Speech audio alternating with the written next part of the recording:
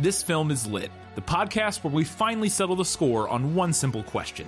Is the book really better than the movie? I'm Brian, and I have a film degree, so I watch the movie, but don't read the book. And I'm Katie. I have an English degree, so I do things the right way and read the book before we watch the movie. So prepare to be wowed by our expertise and charm as we dissect all of your favorite film adaptations and decide if the silver screen or the written word did it better. So turn it up, settle in, and get ready for spoilers, because this film is lit.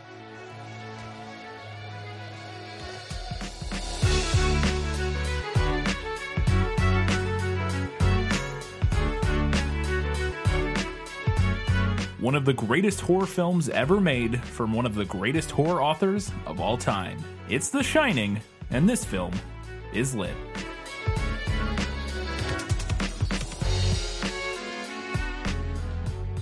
Hello and welcome back to This Film is Lit, the podcast where we talk about movies that are based on books. Sorry we're a little late on this one, but you're getting it on Halloween, the spookiest day of the year. And you're getting it with brand new microphones that should sound even better than anything we've had before. These are the nicest microphones we've ever used. So this episode should sound great, at least audio quality wise. We'll see content wise. Before we get started, we wanted to give a brief mention to a situation one of our patrons brought up, Winchesters Never Die. From their message, quote, "The East Troublesome Fire, one of the three massive fires burning in my home state of Colorado, is currently threatening the town of Estes Park, where the Stanley Hotel, the inspiration for The Shining, is located. The town has been under a mandatory evacuation order for the last 2 days, along with a number of other nearby towns up in the mountains, and many people have already lost their homes. I live less than an hour from Estes Park and visit it often. In a non-COVID year, I would have been planning to go up there for the horror film festival they host at the Stanley every Halloween. If you would like to help, you can visit coloradoresponds.org/wildfires.html. I don't know if the HTML is necessary, probably just /wildfires, for links on ways to donate or volunteer." And this is them again. "Reading The Shining has actually been a bit of a balm to my soul as these fires rage in the mountains just out of my sight. Stephen King really captures the Colorado setting in a way I have seen few authors do well." So yeah, if you want to donate or help, go to check out coloradoresponds.org/wildfires. All right, it's The Shining. We almost recorded this episode 3 days ago. We have all of our segments, including our very first segment, Let Me Sum Up. Let me explain. No, there is too much. Let me sum up. So Jack Torrance, his wife Wendy, and son Danny, who, side note, is psychic and has an imaginary friend named Tony, travel to the Overlook Hotel, a remote resort in the mountains of Colorado where Jack is tasked with taking care of the hotel during the off-season. The family sets in to spend several months in complete isolation in the hotel. Jack also hopes the seclusion will help him further his efforts at becoming a real writer after years of teaching to make ends meet. After a month alone on the grounds, Jack begins to lose grip with reality as he slowly descends into madness and falls back into abusive behavior patterns, culminating in Jack completely breaking and attempting to murder both Wendy and Danny. Are his actions a result of vindictive spirits or his own inner demons? We may never know. But ultimately, Jack fails, and Wendy and Danny are able to escape the Overlook Hotel, leaving Jack to freeze to death in the snow. Oh, spoilers, by the way. Which that segment always has spoilers. So, and you said the book that's broad strokes. Broad strokes. The book is the same-ish. Yes. Okay. Broad strokes. Broad strokes. Broad strokes. Let's get on to our next segment. 2 weeks in a row, right? Mm-hmm. Goodness. We've got Guess Who. Who are you? No one of consequence. I must know. Get used to disappointment. Okay. We've got a couple here.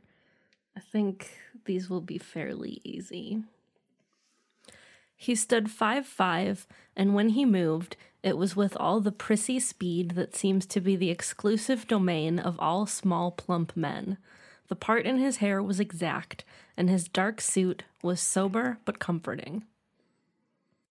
Well, nobody in particular that strikes me as.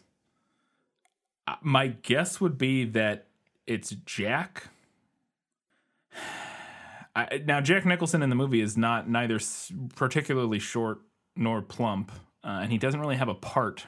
I guess this could be like the hotel manager, like the owner of the hotel, potentially, but he's not short or plump in the movie either.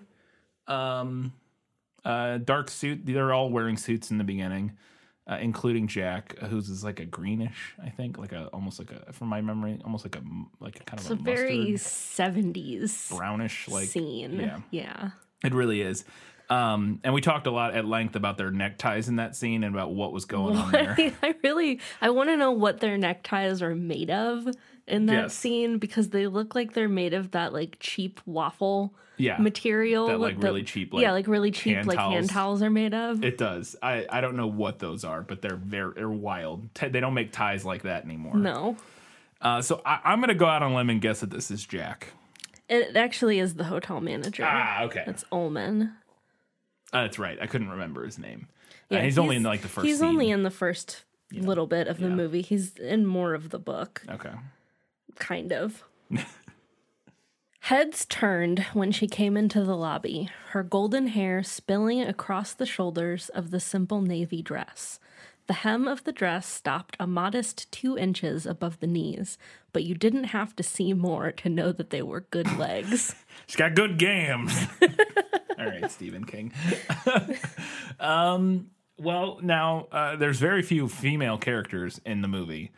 Honestly, there's like one, arguably two, if you count the ghost lady, dead lady in the bathtub. And I doubt this is her. But I mean, I guess it could be her if maybe she shows up in the beginning somehow in the book as like an actual person, but then is like comes back as like a ghost or something. I'm gonna say that this is Wendy, even though it doesn't fit Wendy particularly from the movie. It is Wendy. Okay. Yeah, she does not have blonde hair. Mm-mm. And I don't think she ever wears a dress in the movie from my memory. The first scene she might. I feel like before they get to the hotel, she had on like an overall dress kind of a thing. Yeah. Yeah, once they're in the hotel, she's like exclusively in like pants and sweaters and jackets and that kind of thing. And overalls. Mm-hmm. Like most of the end of the movie, she's in like overalls, I think. Anyways, all right. And then the third one. He was a tall black man with a modest afro that was beginning to powder white. He had a soft southern accent and he laughed a lot, disclosing teeth too white and too even to be anything but 1950 vintage Sears and Roebuck dentures. Well, I'm going to say that this is probably Halloran. Yeah. I don't know. I don't remember exactly how they say it. They don't say his name a bunch in the movie, only a couple times, but Halloran? Yeah, him. And you said yes. Yes. That makes sense. He's the only black character. Yes. Alrighty then. That's going to do it for our Guess Who segment. 2 out of 3. Not too bad. Let's get into it. It's time for Was That in the Book? Nicholas Flamel is the only known maker of the Philosopher's Stone. The what? Honestly, don't you two read? Okay, first question. Danny, in the movie, he has a very terrifying imaginary friend named Tony, who we talked about in the prequel episode that the act of moving his finger as like sort of a puppet when he talks, when Tony's talking, is something that apparently the actor of Danny or his parents or whoever, that wasn't something in the script, that was something he came to the audition with. But the character of Tony is that, I assume, based on the fact that he came to the audition with that idea, makes me think that it's probably in the book. But does he have a little imaginary friend named Tony who's creepy and weird? Yes. Tony's never described as a little boy who lives in my mouth. Oh, that is something he does say in the movie. Yeah. That caught me very off guard when we were watching the movie. I feel like the movie took generally a different spin with Tony. In the book, Tony is an entity of some sort who visits Danny and shows him things. We never see Danny talk as Tony like we do in the movie. Danny describes Tony as being older than him, 11 or maybe even 16, which I loved because I felt like that really hits the nail on the head of how like little kids perceive people older than them. Anybody 11 older than, or maybe they could even be 40, 16. I don't know. Who knows? That's also how I perceive people in that age range. It's like they could be 11 or 16. I have no idea. Between 8 and 15, no idea. But Tony in the book, it's one of those things where we start out and we're not really sure about Tony. Like, maybe he is bad news. Maybe he's some kind of like malevolent entity. But it turns out that he is not malevolent. And later on in the book, it's very strongly implied that Tony is actually a future version of Danny. Interesting. Because I was wondering, trying to parse out in the movie, and this is the first time I've watched the movie in quite a while, if it's basically if Tony was essentially like the name he gave to the thing that made him psychic, like how because he has visions, of things that will happen or whatever. But it does seem like that because he has when he has those visions, he like goes like catatonic in the movie or tends to, and it's like kind of has flashes of visions is what is implied in the movie. So that does seem like a separate thing from the whole Tony thing. Yeah. Kind of seems like a separate. This is probably elaborated a lot. So preface all of this again with neither of us have seen or read Dr. Sleep. And so that's a lot of the stuff with Danny, at least, is probably explored at much greater length because it's all about him from my knowledge. Yeah, I mean, I would imagine that it is explored much more in yeah. Dr. So there's Sleep, probably answers to some of those questions in terms of like more about Tony and whether or not, all that kind of thing. So just prefacing it, if you're like, well, duh, in Dr. Sleep, we find out, we have not seen or read. This is only on a reading of The Shining and a viewing of The Shining. So interesting. Okay. So this is something that's brought up very early in the movie with the doctor after Danny has a fit, or we don't see exactly what happens, but it's assumed he has like a seizure or something in the bathroom when he has a vision, and then the doctor comes to kind of check him out, and Wendy is talking to the doctor and talking about how Jack has a history of drinking and that he hurt Danny a while ago. But then she goes and explains that it wasn't on purpose and he's much better now, and kind of the classic like excusing of a battered wife type of thing. And so we're in the movie, it kind of seems to be clearly setting up an abusive relationship and an abusive relationship between both him and Wendy and him and Danny, at least to some extent. Yeah. And so we know that Jack is kind of already battling demons long before he gets to the hotel. And it was funny because as we were watching it during the interview scene, you had said like when Jack Nicholson is talking and they're doing the interview, you're like, he already seems crazy. Like he already seems off the deep end, which that's just Jack Nicholson. This is how he looks most of the time. He's got them crazy eyes. Yeah. And we use crazy sort of don't mean it necessarily pejoratively for it's just for lack of a better word. That's the word we're going to use. But it was definitely my read that the point that the movie was setting up at this instance was that Jack is, and we'll talk about where it goes later in the movie and whether or not it sort of follows through on this. But at this point, to me, it was clearly setting up that the sort of turn that Jack makes in the second half of the movie is something that was coming because of sort of the inner issues he was already dealing with. That we already have these sort of hints at him being abusive, at the way Wendy covers up for him and like excuses his behavior and that sort of thing. Very clearly setting up the idea that it isn't some like ghosts at a hotel that are causing these issues, but it is in fact Jack himself that is the issue. And we'll talk about that and what, like I said, what happens later in the movie and whether or not that adds up, but we'll get there.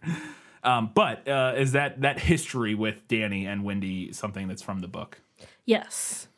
In the book, Jack is similarly an alcoholic who has been abstaining for a while. In the movie, Wendy says that Jack dislocated Danny's shoulder. In the book, he breaks Danny's arm. That's interesting, Taines, because dislocating the shoulder and the way she describes it as him like trying to pull him up off the ground, or I can't remember exactly what, but he's like pulls his arm basically, and it's something that could read much more accidental potentially. Now the way she describes it very clearly comes across the way she does a very good job in the scene. Shelley Duvall does of coming across as a wife in an abusive relationship who is kind of used to playing this song and dance in front of other people to cover for the husband.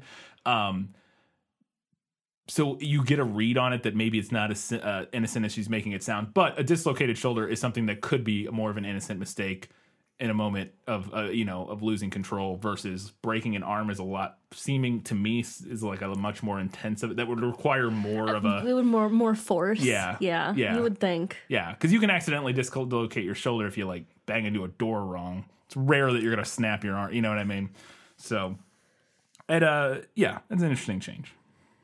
So we're jumping ahead a little bit here, but we get flashes of it, I think even before they get to the hotel, or right when they get to the hotel. Danny starts getting these visions of the two girls in the blue dresses, which are the iconic visual from one of the, there's a bunch of iconic visuals in this movie because it's a visually stunning film.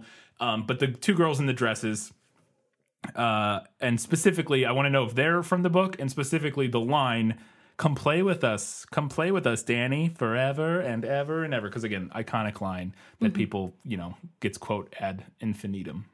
Is it from the book? No. Wow. It is mentioned that Grady had 2 daughters that he murdered in the book, but we never see them. That specific line is, I would say, like partially from the book. Okay. There is a scene where Danny encounters an entity of some sort on the playground that's on the grounds of the Overlook. Yeah. That he thinks might once have been a child. Oh, okay, but it's not. It's kind of more formless or something. Like he doesn't. Well, a lot of what the book does is like the book really plays with like, did you actually see that? Yeah. So he thinks he sees like there's like a concrete like tunnel ring thing on this playground, and he feels like there's something in there with him when he's inside the tunnel, and then he goes out and he thinks he sees like a small hand, maybe. But we're not really sure. Right. And then the book is not clear, like, if he actually hears this line being said, or if it's something that he hears in his mind, or if it's something that he supposes this thing might say. But anyway, the line is, save me, oh please save me. If you can't save me, at least come play with me forever and forever and forever. So yes, very clearly. Very clearly the by the inspiration for that. It's also a really creepy book scene, something that I would probably put in better in the book. Not necessarily that it's like if we're holding them up 1-to-1, but it's definitely like a really creepy scene. It sounds very creepy, the way you described it. I think the movie, similarly, that's one of the creepier scenes in the movie. There's a reason it's become an iconic scene that gets quoted and and made jokes of and stuff all the time, and has become part of sort of the cultural milieu. But it's a very good scene. But I could see. They're creepy in different ways. When you're seeing the girls there, that's its own. I mean, it spawned a whole genre of creepy little girl like horror movies. So I would imagine this is up there with the first. I think The Exorcist was a little before this, but it's also different in The Exorcist from my memory, versus like sort of the less like clearly ambivalent, more just like what's their deal? They're weird and creepy versus like a possessed child. So I think these might be the first just like off-putting, creepy little girls in the movie. Probably not the first. Probably not the first. Probably not, but maybe the most iconic. Yeah. Up until like The Grudge or something. Well, the fact that there's 2 of them is pretty. And they talk in unison. Yeah. So then we're introduced to the hedge maze in the movie. We're kind of getting a tour of the grounds. And then we see the hedge maze, which becomes a pivotal part at the end of the film. Is the hedge maze at the Overlook Hotel from the book? No hedge maze in the book. No hedge maze. No hedge maze. Oh, okay. Interesting. Well, we'll talk about it, I guess, later about how the book ends. Then, and we know going in that there are lots of changes. Yes. This is famously one of the, it deviates quite a bit from the book. So, is Danny psychic? It sounds like we've kind of discussed it so far, but is Danny psychic? Also, is Halloran psychic, and do they talk about it? Does Halloran realize, and do they kind of like chat it out about them being psychic? Because that's in the scene in the movie we get kind of like an exposition-y, like Halloran kind of explains, okay, you're psychic. I can tell you're psychic. Oh, you've been psychic for a long time. Me too. Like. Yeah, it's pretty similar in the book. Halloran realizes that Danny has The Shine. Shining, yeah. The Shine, yeah. And kind of orchestrates like an opportunity to speak with him alone without his parents there about that. So we do get a lot of the exposition about Danny's powers from Halloran. Gotcha. This is a thing in the movie that I find incredibly cool, and I want to know if it's from the book, is that Danny rides his big wheel around through the hallways of the hotel, and this is we follow him around with a Steadicam. This is also one of the first sort of innovative uses of the Steadicam, that shots where the camera's following him like that, because normally you would have to do that those kind of shots on a traditional like dolly system, which requires like tracks on the floor, which they use for other parts of this movie, but for those hallway shots they used a Steadicam or an early version of it, which allows you to be completely mobile with the camera as opposed to being on train tracks essentially.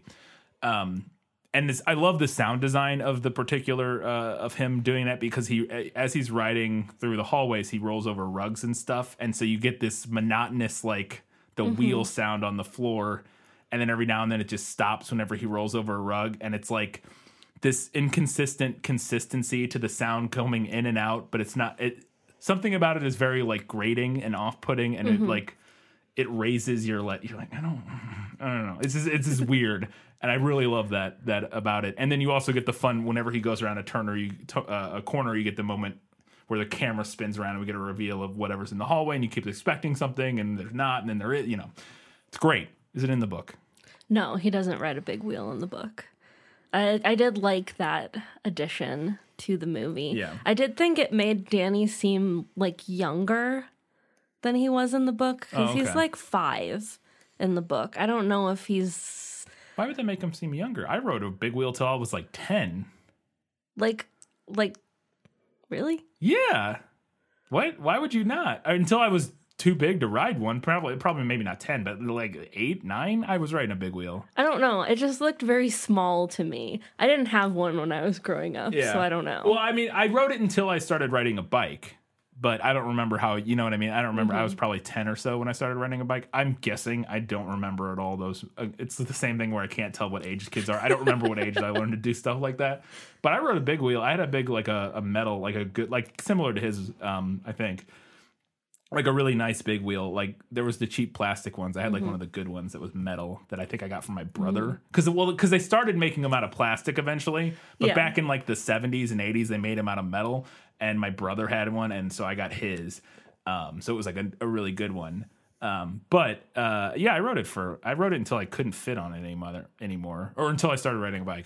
But I was at least 5. I mean, to me, it just like it looked very small, and I felt like it made him look very young, which maybe is what the movie is going for. Yeah. In the book, he's like I said, he's 5, but he's also like a creepy too adult kid who knows 5. too much. Which he is in the movie to some extent. He does have that. He has a sort of knowing look, and he kind of, he talks probably more maturely, or like at a reading level that is maybe slightly above what you would expect somebody his age. Yeah, I love that in the movie. So it's a good addition. Room 237. I said this wrong. Well, you mentioned it, and this is the question. Is room 237 the creepy room in the movie where all the ghosts are? From the, as I said that, something terrifying. I think that I put the microphones in that thing. I think they shifted. Something in our closet just moved. In the closet. It's the old microphones, actually. A terrible closet to hide in. It's open all the time. Yeah.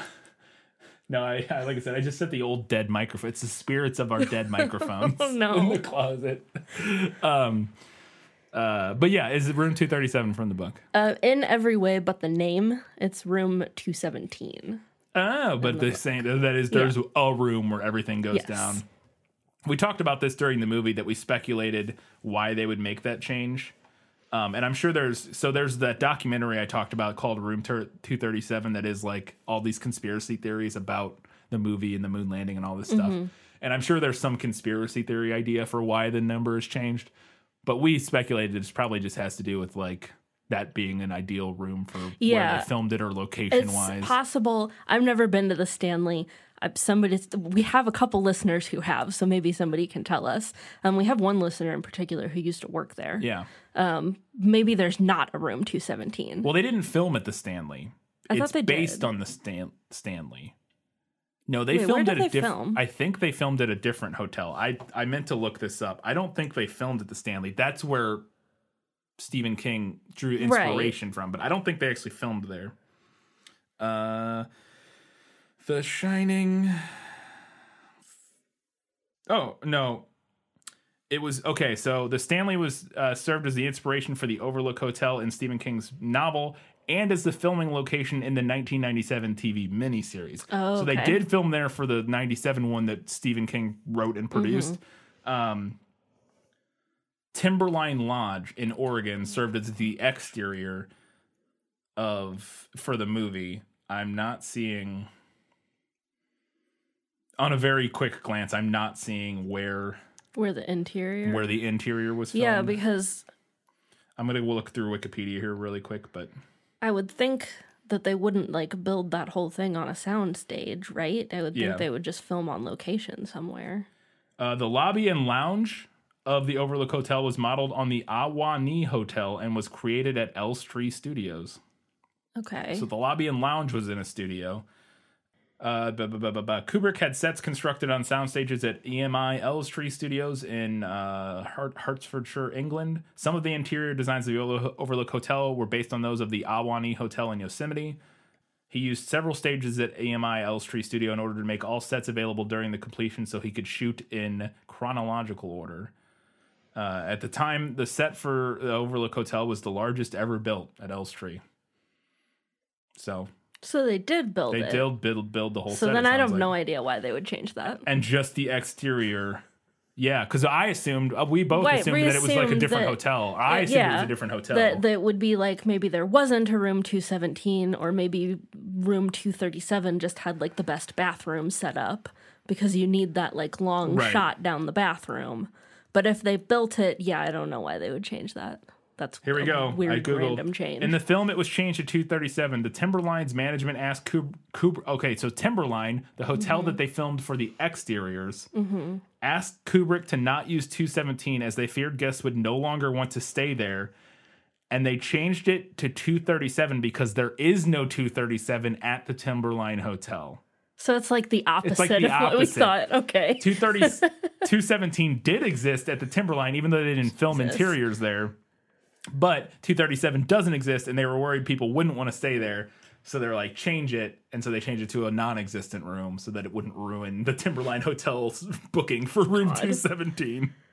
That's hilarious. I feel like they were looking at that the wrong way. I feel like Yeah. that would make people want to stay there. you would lose some people, but you would gain other people. You would Like, gain more people, I feel like, like. for sure. All right, that was a whole rabbit hole. That was interesting.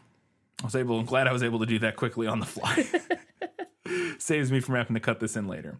So the bartender scene in the movie, Jack ends up in the big ballroom, and there's a bartender there. All of a sudden, then obviously not a bartender there, but there is, Or is there? or is there? Well, when I say there's not a human bartender, Right. there. Whether or not there's a ghost one or not is up for debate. And I thought this scene was really interesting because Jack then goes on to he gets a drink and he's sort of ranting and raving to this bartender in sort of a traditional, holding court with the bartender type thing. But part of it is he's justifying his behavior in the past. He goes through this whole big long exposition of I would never hurt him. The one time I did hurt, he goes through this whole evolution of I'd never touch him. I'm a good dad. He goes, well, there was one time, but yeah, it was an accident. And he goes through this evolution. He goes, oh, if I did hurt him, I would never do it. Kind of like this sort of justifying everything to himself.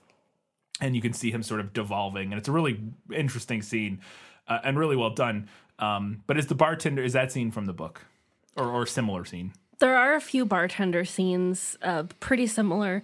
They tend to focus more on Jack's alcoholism in the book. But he is pretty much constantly internally trying to come to terms with having hurt Danny.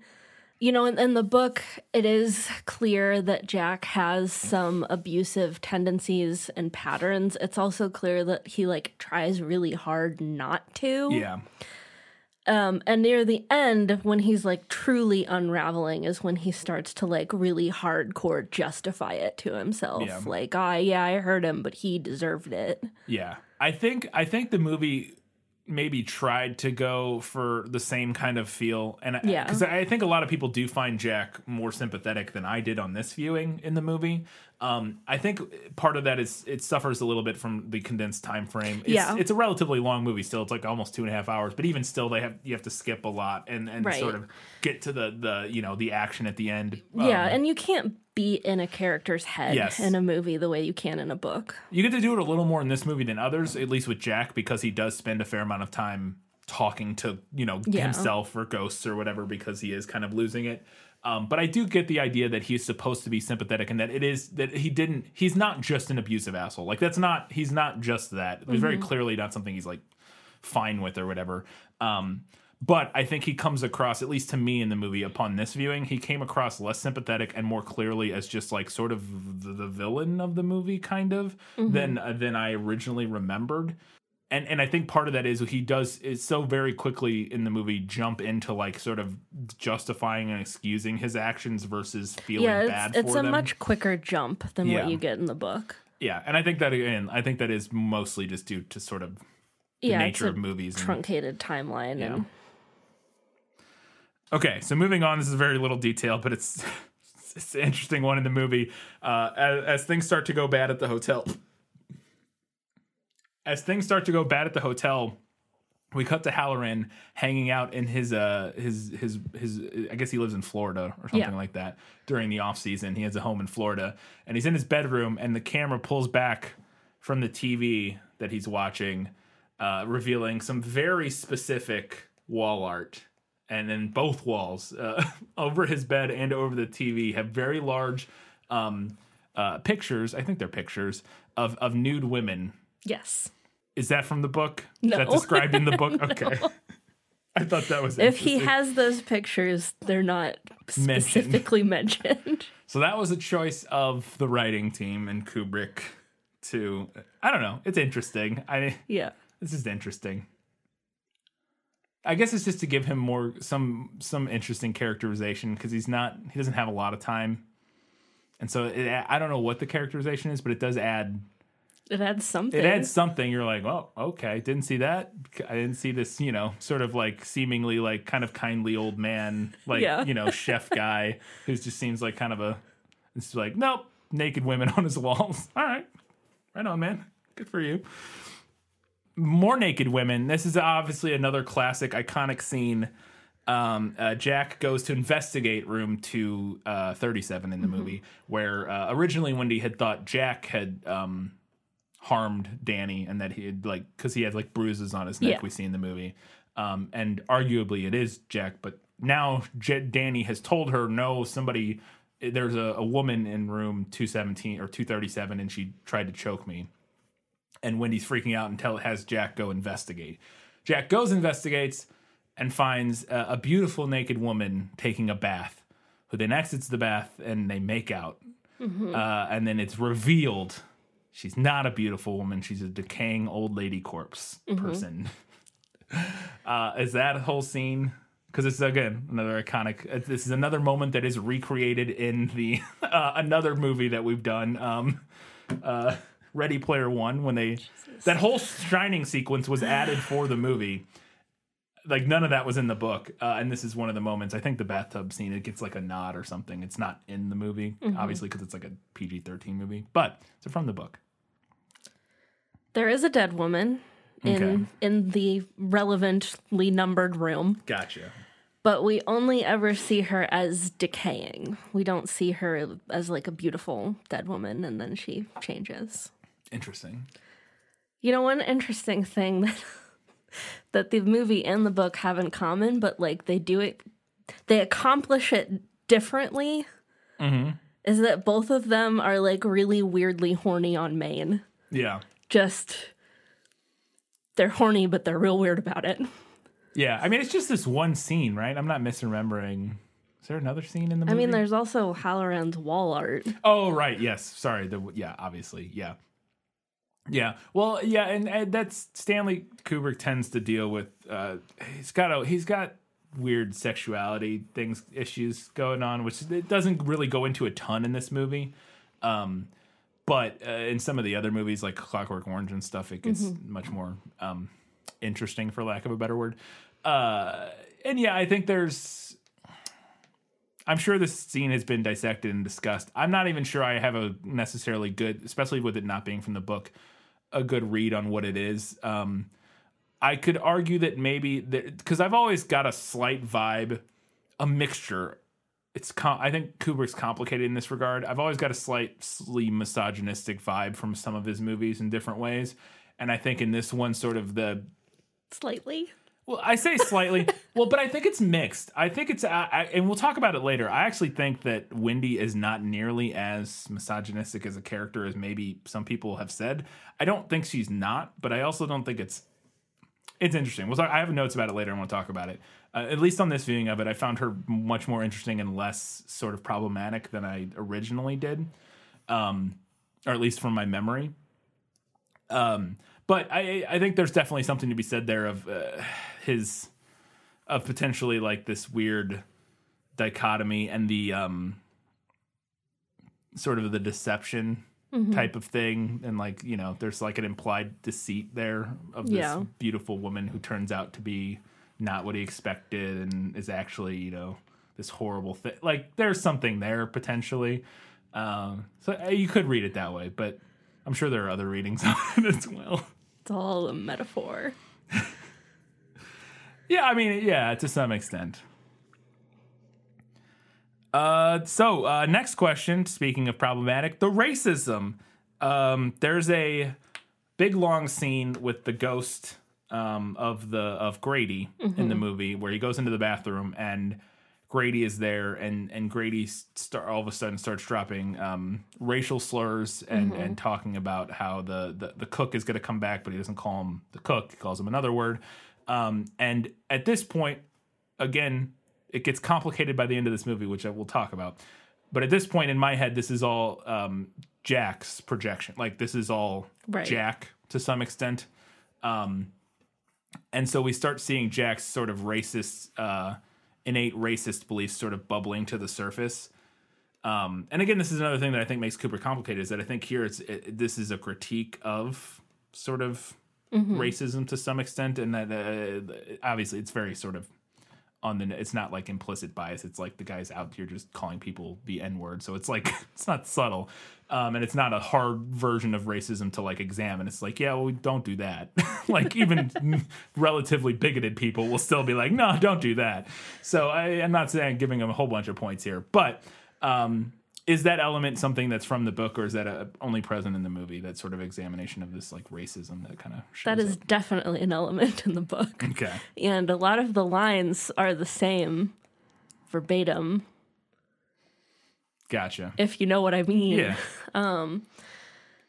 There is a similar kind of, I'll call it ambiguity to it, of like how much of this is already within Jack and how much of it is like the effect that the hotel has on him.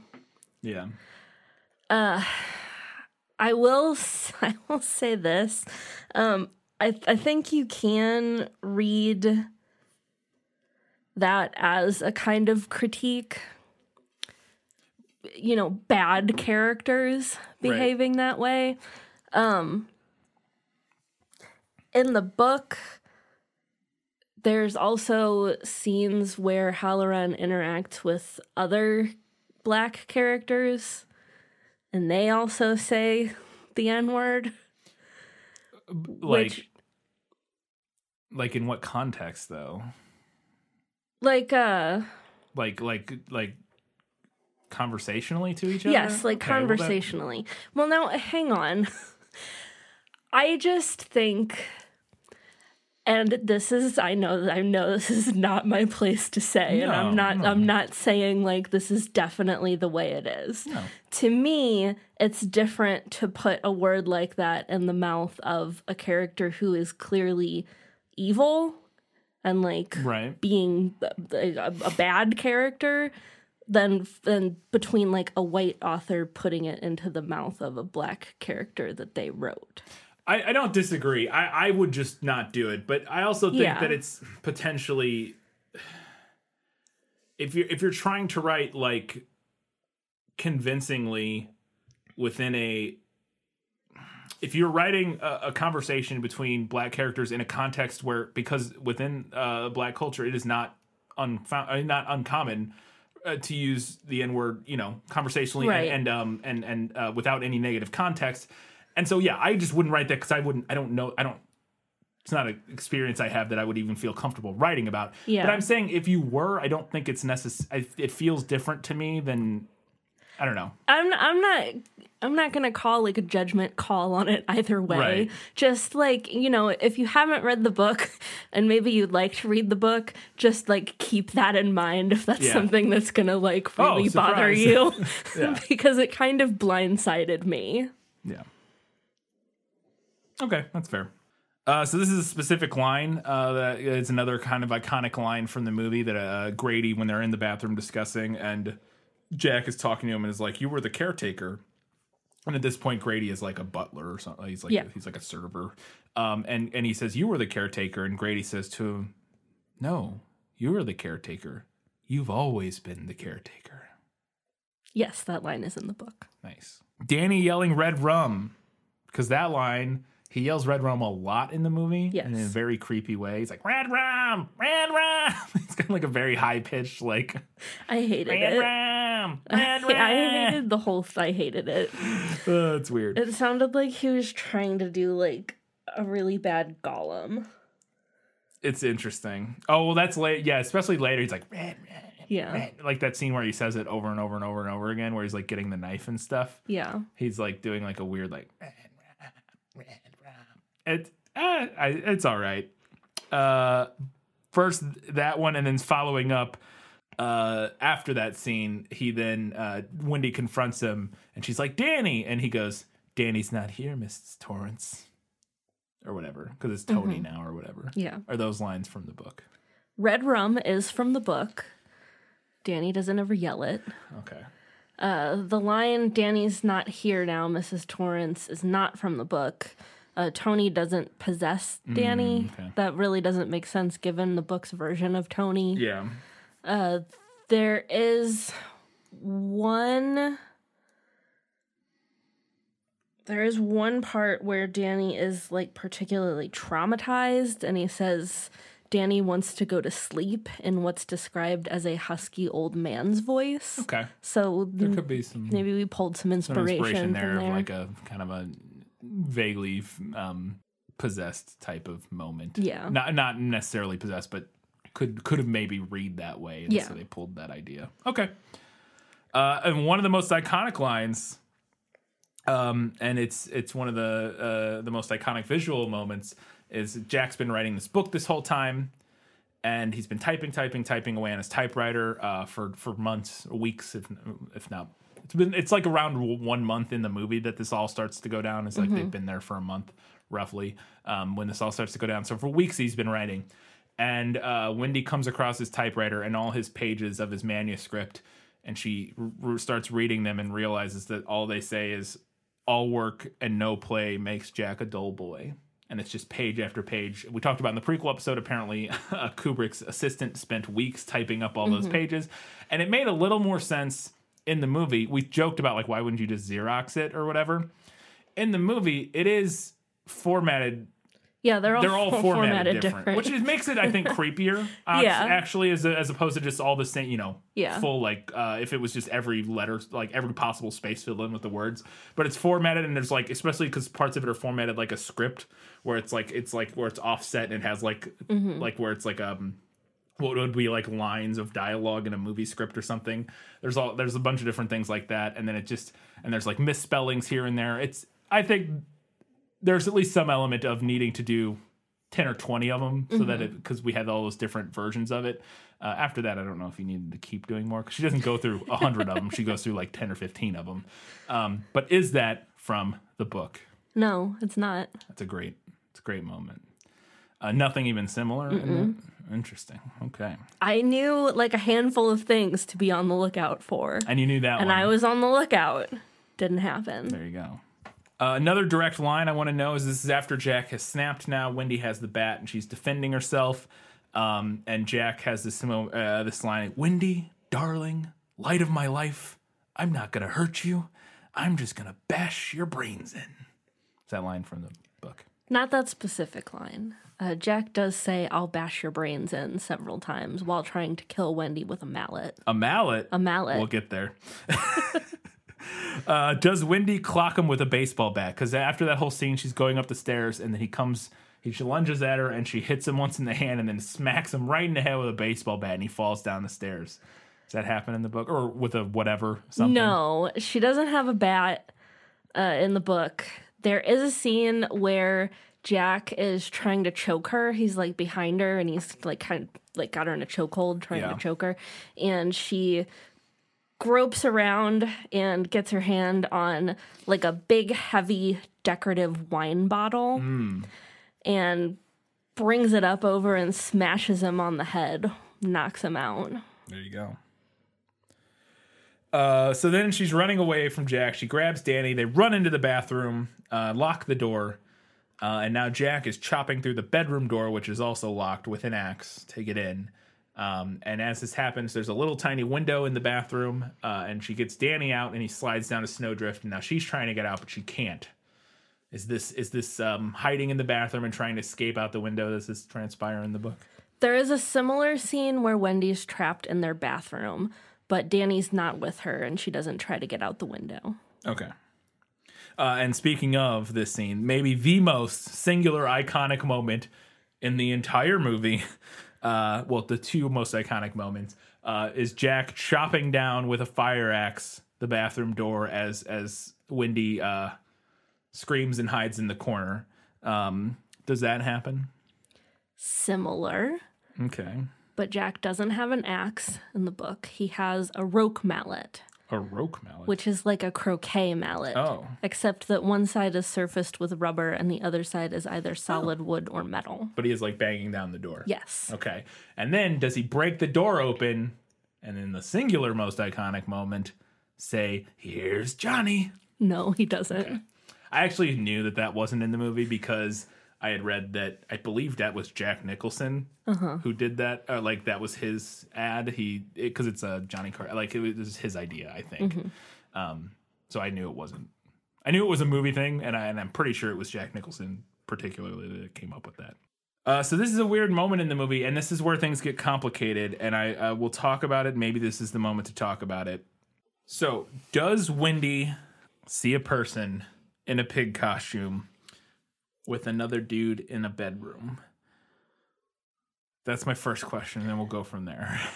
So first of all, it's a dog costume. Is it a dog? It kind of looks like a pig, but sure, I'll say it's a dog. In the dog costume, yes, there is an entity wearing a dog costume in the book. And yes, it is a sex thing with it's the infamous previous hotel owner. Is that mentioned really in the movie? No. Yeah. Does Wendy see this? I don't think so. Okay, so here's where things took a turn for me in the movie. And I didn't remember this. It had been a long time since I'd seen the movie. And I feel like, so up until this point, all we've had is Danny being creepy and that sort of whatever's going on with him and him seeing things, but we know he's psychic / whatever. And then Jack has been interacting with these ghosts and stuff and that sort of thing, or what he thinks are ghosts. And so we talked about earlier how the movie set up this very early on with the doctor scene, this idea that Jack is, Wendy explains that Jack was an alcoholic and he was hurt Danny that one time, and we're sort of setting up this idea that has these inner demons and that this is where this is all going, and that the whole big turn at the end is actually maybe something more to do with him than it does to do with the hotel, potentially, is the read that I was getting. And then all of a sudden, Wendy's running around the hotel and starts seeing ghosts. Numerous situations. There's this dog costume that she sees with the sex thing. And then we also get which is a very creepy scene. I'll give it credit for that. Like the way the camera pulls around the door frame and she sees it in there and everything.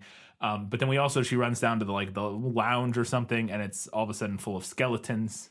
Yeah. Which is a little, you thought it was a little pretty hokey. A little hokey. I don't disagree in that moment. But all of a sudden she's seeing all these things. And to me, this felt like it potentially, at least what I was getting from the movie, sort of thematically messied up what was going on. So before, with only Jack and Danny to some extent experiencing these things, it felt like maybe it felt like it was much more of a these are all projections of Jack. This is Jack sort of, these are projections of his psyche that he's seeing, and that is and that this break and this turn into the sort of psychotic deep end dive that he takes where he snaps and becomes a killer is more to do with him than it is to do with the hotel. And then when Wendy starts seeing these things, it starts to feel like potentially that's not the case, that maybe that is the hotel that is doing this to him to some extent. To me, it felt like it muddied the thematic waters by having her start to see these ghosts. Do you agree? Do you disagree? And I'm talking about just in the movie here. Just in the book, movie? I know is probably different. The book is very different. The movie, I feel like, tried to have it both ways. I agree. And it felt a little half-assed in the end. I think it still works. I think you can do both, and I think the movie kind of does that, where it is something that was in him the whole time, but that the sort of the situation at this hotel exacerbates it and turns it into an. Well, that's basically what the book does, but the book has the benefit of, one, being a long form format, and two, being in Jack's head. Right. And so I think the movie does work in that regard. I don't want to say that it doesn't work entirely. I think it does work, even if there are ghosts, even if this is a haunted hotel, and even if this things he's been running into aren't just sort of his own inner psyche, which the movie already suggested before that when Danny's seeing ghosts and stuff like that. I get that. But to me, it feels slightly different when Wendy, who's not psychic or not, whatever, like she's just also a normal person, for lack of a better word, as far as we know, is all of a sudden seeing these ghosts and stuff. To me, it feels like, okay, so to me, it takes away a little bit from the sort of message we were getting at with Jack, and this all being his own demons. Yeah. Well, all of a sudden there are these external demons. And again, I understand that Danny saw the girls and stuff earlier. To me, it feels different for some reason. Well, I think it's because it is something that just suddenly happens in the 11th hour of the film, and she's just like running around and like sees all of this different stuff that we haven't been previously introduced to. It feels like a Hail Mary of like Kubrick forgot that he had to make it supernatural and was like, quick, skeletons. Yeah. It does feel a little bit, I don't necessarily disagree. But like I said, I think it still works in the sort of having your cake and eating it too regard of, I think it can still be his own inner demons, and that this situation pushed him over the edge, the dealing with these, sort of ghosts or whatever. Because I do think it is sort of reflects in a different way, and this is one of the things I want to talk about with Wendy. I think it, as sort of one note as her character kind of is, I think it as the hotel reveals the shitty person that Jack kind of is, I think it reveals a different version of Wendy that she was not aware of as somebody who's able to sort of, even though she does it while screaming and sobbing the whole time, to actually defend herself and defend her child and you're still doing it even if you're screaming and sobbing. That's what I mean. And that's why I actually think ultimately, while I get what Stephen King is saying, and I think if I had read the book, maybe I would even understand more his saying that like Wendy's portrayal in the movie and the way she's written is like the most super misogynistic and stuff. I don't necessarily disagree, but I might not necessarily disagree, but on watching it this time, I actually found her character far less problematic than I think maybe some readings of it could be. I have more notes on it later. I'll read them when I get to it, so I'm not just vamping on it now, because I actually wrote some stuff down about it. So we'll get to it. We'll touch back on it more a little bit later. But I thought that her sort of finding a sort of next level of strength and stuff that we hadn't seen in her, even if she is doing it while screaming and flailing and stuff, is its own interesting idea. We'll get to it. Maybe that's a reading of it that not even Kubrick was intending. I think is very likely, but we'll get there. Well, a couple more things for what's that in the book. They get into the maze, and they're running through the maze. Danny is running through the maze away from Jack as Jack chases him with the axe. And Danny has this brilliant moment where he realizes to go backwards over his tracks and then go a different direction and stamp out or brush out his tracks so that Jack can't follow him. And this is how he escapes and gets away. Does he have that sort of similar brainwave? Well, there's no maze, but it could still be they could be running through the woods or something. Does anything similar happen? No. Okay. That whole climax it's nothing similar to it in the book. Okay.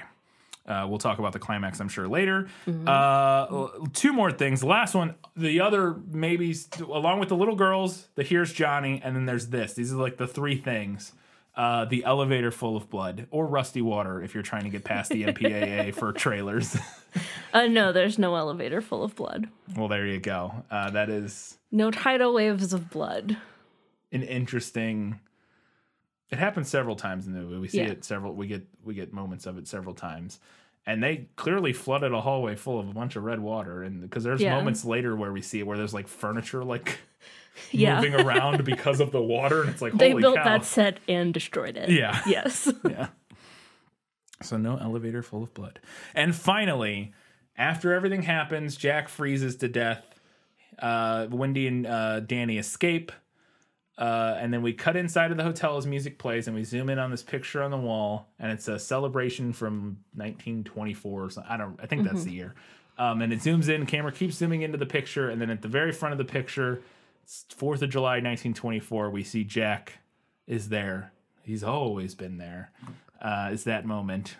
No, that's not in the book. Okay. Is there any implication of anything like that, of him having always been there, or maybe he's a ghost, or I don't even know. No. Okay. I don't know how much well that works in the movie, other than just being like, ooh. What's... I'll talk about it later, but I'll tease this right now. I got a read on that apparently was not the common read on it. Oh, okay. So interesting. Stick around.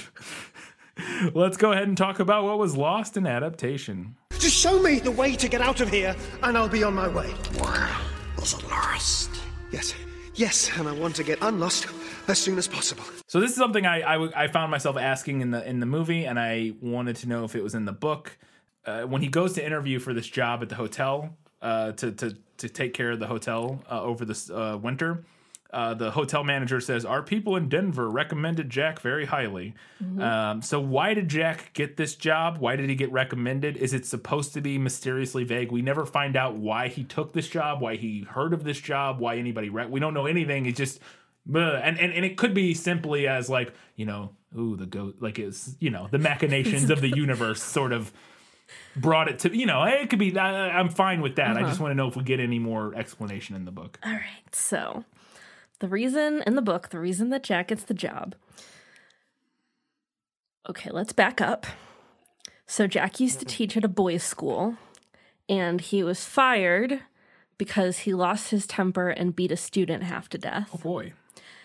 Prior to that, he had a drinking buddy, Al Schlockley, who was on the school board, I think was like what his thing was. Okay. And Al was also part owner, like stockholder maybe, I don't know, part owner of the hotel, of the Overlook.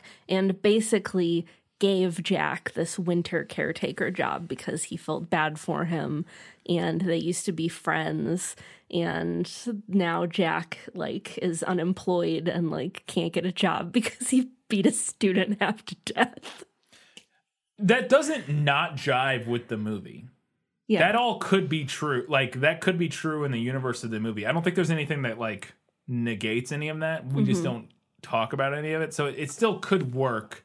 And if you're a book reader, you could get that, like, you know, we're highly recommended from our people in Denver. The people in Denver could be outshot. Like, it could be hit. It could You know be what I him. mean? It could be. And so, like, none of that necessarily goes against anything in the movie. So that is more context. That is interesting. And definitely adds a little bit to...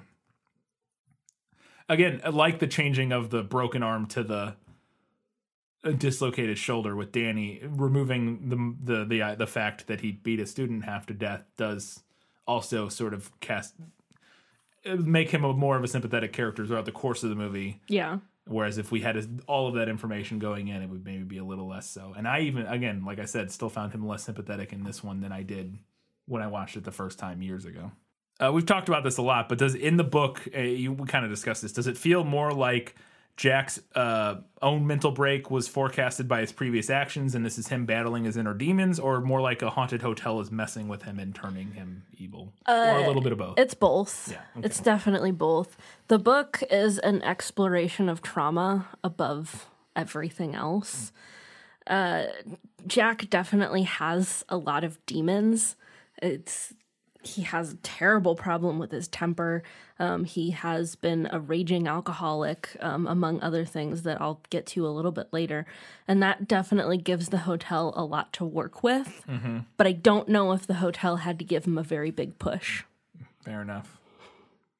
And finally, I feel like it's implied that Halloran knows Jack is losing it. Because so there's a scene in the movie where Halloran and Danny at the same time have like a vision, and they're both like spasming and, you know, like eyes wide having a vision. And Danny, I think, is seeing that Jack's going to try to kill them. And it's implied to me that Halloran's seeing the same thing and thus knows Jack is dangerous. But yet he's still... And he knows something's bad because he likes calling the police or the fire people or whatever, and he's trying to like get people to go up there and check on him. And he ultimately goes up there himself. But then when he gets up there, he just walks into the hotel in the movie and is like, "Anybody here?" Like he doesn't go attempt to have anything way to protect himself from a guy who seems like he knows is like snapping. I thought it was very strange that he just like moseys in and then gets murdered, and it's like, well, what did you see and what did you think was gonna happen? Like what? I'm not sure why the movie bothered including Halloran. I mean, I guess it's just to get that like semi explanation of what Danny's whole situation is. With like being like, I guess that's the reason that they kept him in the movie. In the book, before Halloran leaves, he tells Danny that if anything goes wrong, to give him a shout, like to try to like psychically yell, and try to get help. So that's what Danny does. Which I guess that could have been what he did. Yeah, in the movie. Maybe that's what it's about. To me, but they leave out the whole. They leave out Halloran telling him to do that. Yeah. So if that is what it's supposed to be, it's not clear. Yeah, because to me in the movie it read like they both had a vision of what of Jack breaking at the same time. Like they both realized that things were going bad. Not that Danny was calling him. Like that wasn't what I read. But I guess it technically could have been. It could have been, But anyway, so in the book, Halloran knows for sure that there's definitely something very wrong going on because Danny was calling for him.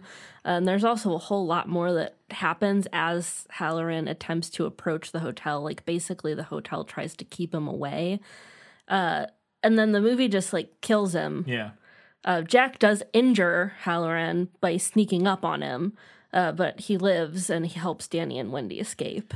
I feel like the movie decided to kill him to try to up the stakes a little bit and show that Jack really is capable of, you know what I mean? Like, 'cause until this point, we don't know for sure whether or not he's.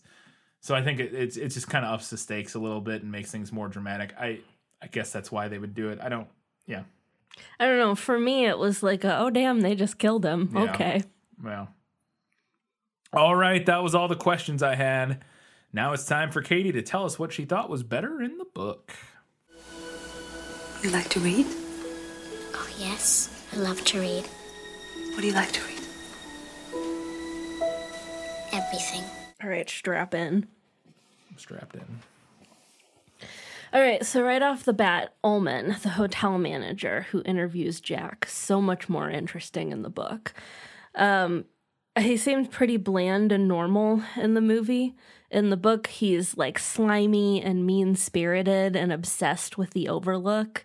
The movie completely skips over Watson, who's like the normal.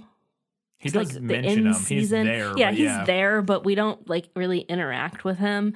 He's like the on-season caretaker, I guess. But Watson is like a mean-spirited, like right-wing conspiracy theorist type in the book, and I liked. So you'd be really into QAnon if this was set. Yes, he would be totally 2020. Q-pilled. Yeah, totally. But I liked the implication that the Overlook just poisons anyone who's already susceptible to it in some way. Yeah. The movie goes right on ahead with, they say it's built on an Indian burial ground. Yeah, and which that they murdered some Indians who tried to, like, stop them from building it or something. I don't remember. Which is, it's not an element in the book, and it's racist and tired. Yeah. So. Yeah. Yeah, it's unnecessary. Like, it doesn't add literally adds nothing to the movie. Yeah. Yeah. In the book, the way that Halloran tests if Danny has The Shining is by thinking that his friends call him Dick, which is his first name. So, like, he thinks that, and then Danny, like, says it out loud, like, refers to him by his first name. So he knows that Danny can, like, hear thoughts. I will say, just going back to the Indian burial ground thing, I think there could, if you were going to include that, I think you would have, there is a chance to do that and include it in a way that, like, critiques and discusses, like, imperialism and, like, and there's a way to do that, but it's not in this movie. No, I mean, I agree. I'm just saying, I think there is a way to, but, like, this movie's just like, nah, it's like a throwaway line that literally doesn't ever come back or mean anything. It's just like, okay, great. Sorry, yeah. I also thought Halloran in general was better in the book. I felt like it seemed like he cared about Danny more and was, like, genuinely worried for him. Oh, really? I felt that way in the movie. I really like him in the movie. I mean, he was fine in the movie. I think it was Scatman Crothers. I think he was nominated for an Oscar, I think, for this performance or something like that. I could be wrong about that, but I really like him. And I felt like he seems very concerned and like he wants to help. Like, maybe it's just more that we spend, like, more time with him and, like, in his head in the book. I don't know. That's fair. But I also, like I said, I don't really get why the movie bothered with his character. To explain the Shining and stuff, and I think he had to be in it. He plays a pretty pivotal role. I mean, he does get murdered, but up until he gets murdered, he's a relatively important character. Anyways. So the hedge maze, where did we say this was filmed? In the studio. The outside. Oh, Timberline. I don't know if that hedge maze is there, but Timberline Hotel or something. Like, maybe they already had a hedge maze. I don't know. Yeah. But there's no hedge maze in the book. There are hedge animals that move when you aren't looking at them, which is really creepy. That is very creepy. I find that very creepy. Some of the stuff near the end of the book where they're like, the hedge animals like literally come to life and they're like attacking people, I think could have ended up looking really hokey. Yeah. But I think about how creepy hedge animals that like subtly change position every time we see them could have been. Now I'm a little bit biased because I already think hedge animals are really scary. Yeah. But I think that could have been really creepy. I like the maze a lot. I think it's really creepy. I think I think the end of the movie is a really effective ending. I don't disagree that the animals move, that whole, if they're like the weeping angels from Doctor Who. I think it could have been really effective and cool, but I do like the hedge maze a lot. And speaking of the things of them changing while you're not looking and stuff, I didn't notice it watching the movie this time, but there has been a lot of sort of dissection of the movie that the hotel itself, if you keep track of while you're watching the movie, of where certain rooms are, like the kitchen and stuff, in relation to other rooms, that over the course of the movie, as people go from room to room, that actually changes. And that has to do with like the way because they all shot it on a sound set or like on studios and stuff, that they somehow supposedly, I think I remember reading this or seeing a documentary or something about this, that they intentionally made the interior of the hotel not consistent as a way to like, and that kind of reminds me of what you're saying with like the things moving while you're not looking, that kind of thing. There's a scene early in the book where Jack clears a wasp nest out of the roof. And he kills all the wasps. He uses like a chemical whatever thing. So he's just got like this big, like gnarly looking empty wasp's nest. So he gives it to Danny. This is like a cool thing, little boy. And then the wasps like come back to life. So that's like really kind of how the book kicks off this idea of like what is real and what is not, because it's like, sure, maybe there were still some wasps in there, but he's so sure that he got them all. Yeah. Like, where did the wasps come from? Yeah. There's this old-fashioned fire extinguisher in the book. It's kind of a recurring symbol for Danny. It's like this old-fashioned, like, hose thing that's up on it's up on the second floor near room 217. So it's like this old-fashioned, like, hose that's wound up on the wall. Like a hose would be. Yeah, like a fire hose. Yeah. And Danny's afraid of it because he thinks it looks like a snake. And then there's one point where Danny is alone near it, and it falls partly off the wall, like unprompted. And then he has to go past it, and as he's like walking away from it, he imagines it chasing after him, or maybe it actually does chase after him. Yeah. Jack becomes totally obsessed with the Overlook in the book. He spends hours and hours digging through like all this paperwork in the basement, and there's like this old scrapbook that he finds that like details all of the sordid, like murderous events that have happened in the hotel's history, and it becomes like this huge obsession. He wants to know more and more about it, and he's like constantly digging through these papers like, I'm gonna find it, but we never really know what it is. Yeah. Interesting. Yeah, that could have been cool. Overall, and this is a fault of the format. Not a fault, but a necessity of the format. At least to some extent, yeah. The movie skips over a lot of the book's exploration of trauma. In the book, we get way more backstory for both Jack and Wendy. In addition to what happened at Jack's previous job and Danny's more grievous injury, there's also much more about just how bad of a drunk Jack was, and it got really, really bad. And we know also how serious his anger issues are. We also know that Jack and Wendy are both from dysfunctional homes. Jack's father beat the entire family, and at least one specific time that we know of injured his mother badly enough to put her in the hospital. Part of the root of Jack's hatred towards Wendy is that she reminds him of how his mother tolerated his father's abuse. It's also implied that Wendy's father may have been sexually abusive and that Wendy's mother blamed her for it. So this family is really the perfect storm of unconfronted trauma. Yeah. And Lord. It just manifests within this hotel. Yeah. Speaking of how it manifests, there's one point where Jack has a nightmare about his father and hears his father's voice coming through the CB radio telling him to kill Wendy. And he smashes the CB radio and then wakes up to see that he's actually smashed it, which is how the radio goes out in the book. He doesn't take the batteries out of it. Yeah. I don't think they're batteries, but yeah. I think they're transistors. Or well, I don't know. I know. I don't know how CB radios work. I know. He took something out of it. I was like, cool, batteries. Yeah. Gotcha. I believe it was like transistors. Transistors, batteries. What's the difference? I could be wrong. I don't think it was batteries, but because I'm pretty sure it's a thing that makes the radio work. Yeah. Yes. So I liked the movie's take on having the dead woman look normal at first, and then you see in the mirror that she's actually a rotting corpse. Yeah. Like, I liked that. I think that's interesting. However, I'm a really big fan of what you don't see is what's really scary. Like, I'm a big fan of that approach. Yeah.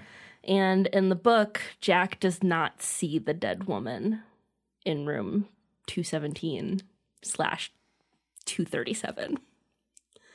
He goes to investigate, and there's nothing in the room. Then he realizes while he's in the bathroom that there are linens out that should have been put away at the end of the season and that he can smell soap. And he's like, well, that's weird, but whatever. So he turns to leave, but as he's going towards the door of the hotel room, he hears the shower curtain. Goes back to the bathroom and he looks, and now it's been drawn shut. He left it open, now it's shut.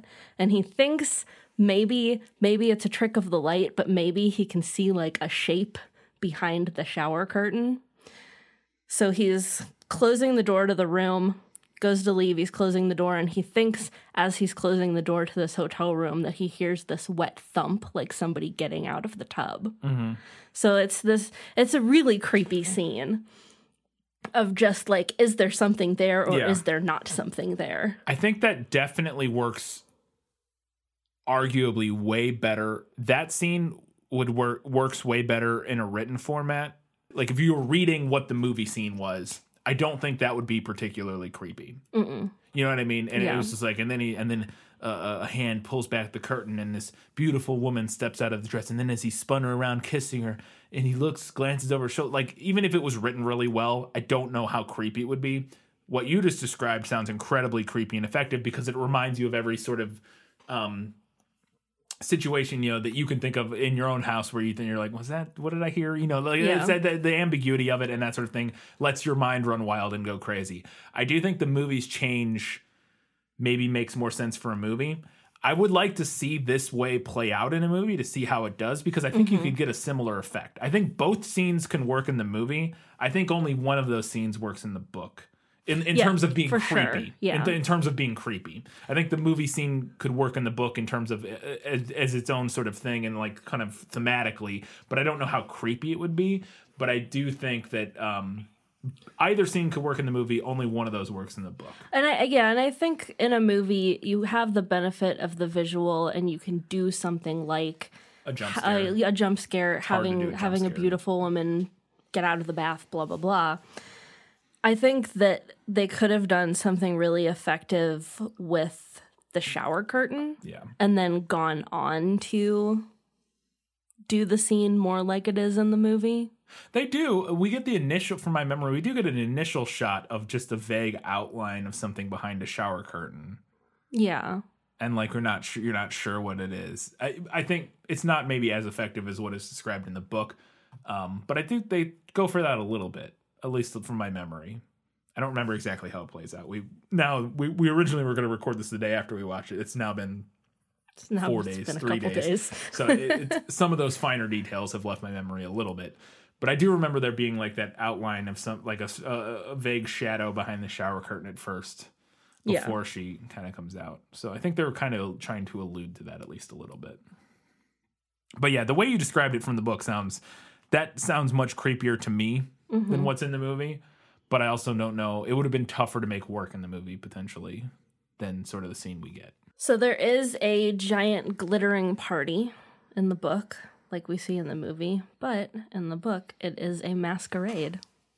That makes more sense. So there are costumed people, which explains the Jog Man. Yeah. In the movie it's just like a Roaring 20s. Yeah. It's the party, I assume, from the picture. Yeah, I would assume so. At the end of the movie. So. It's just like a Roaring 20s, like they're all dressed like flappers and stuff, you know. There is also a scene in the book where the elevator starts running in the middle of the night while they're all asleep. And this is after several other things have happened, so Wendy is pretty unnerved by this.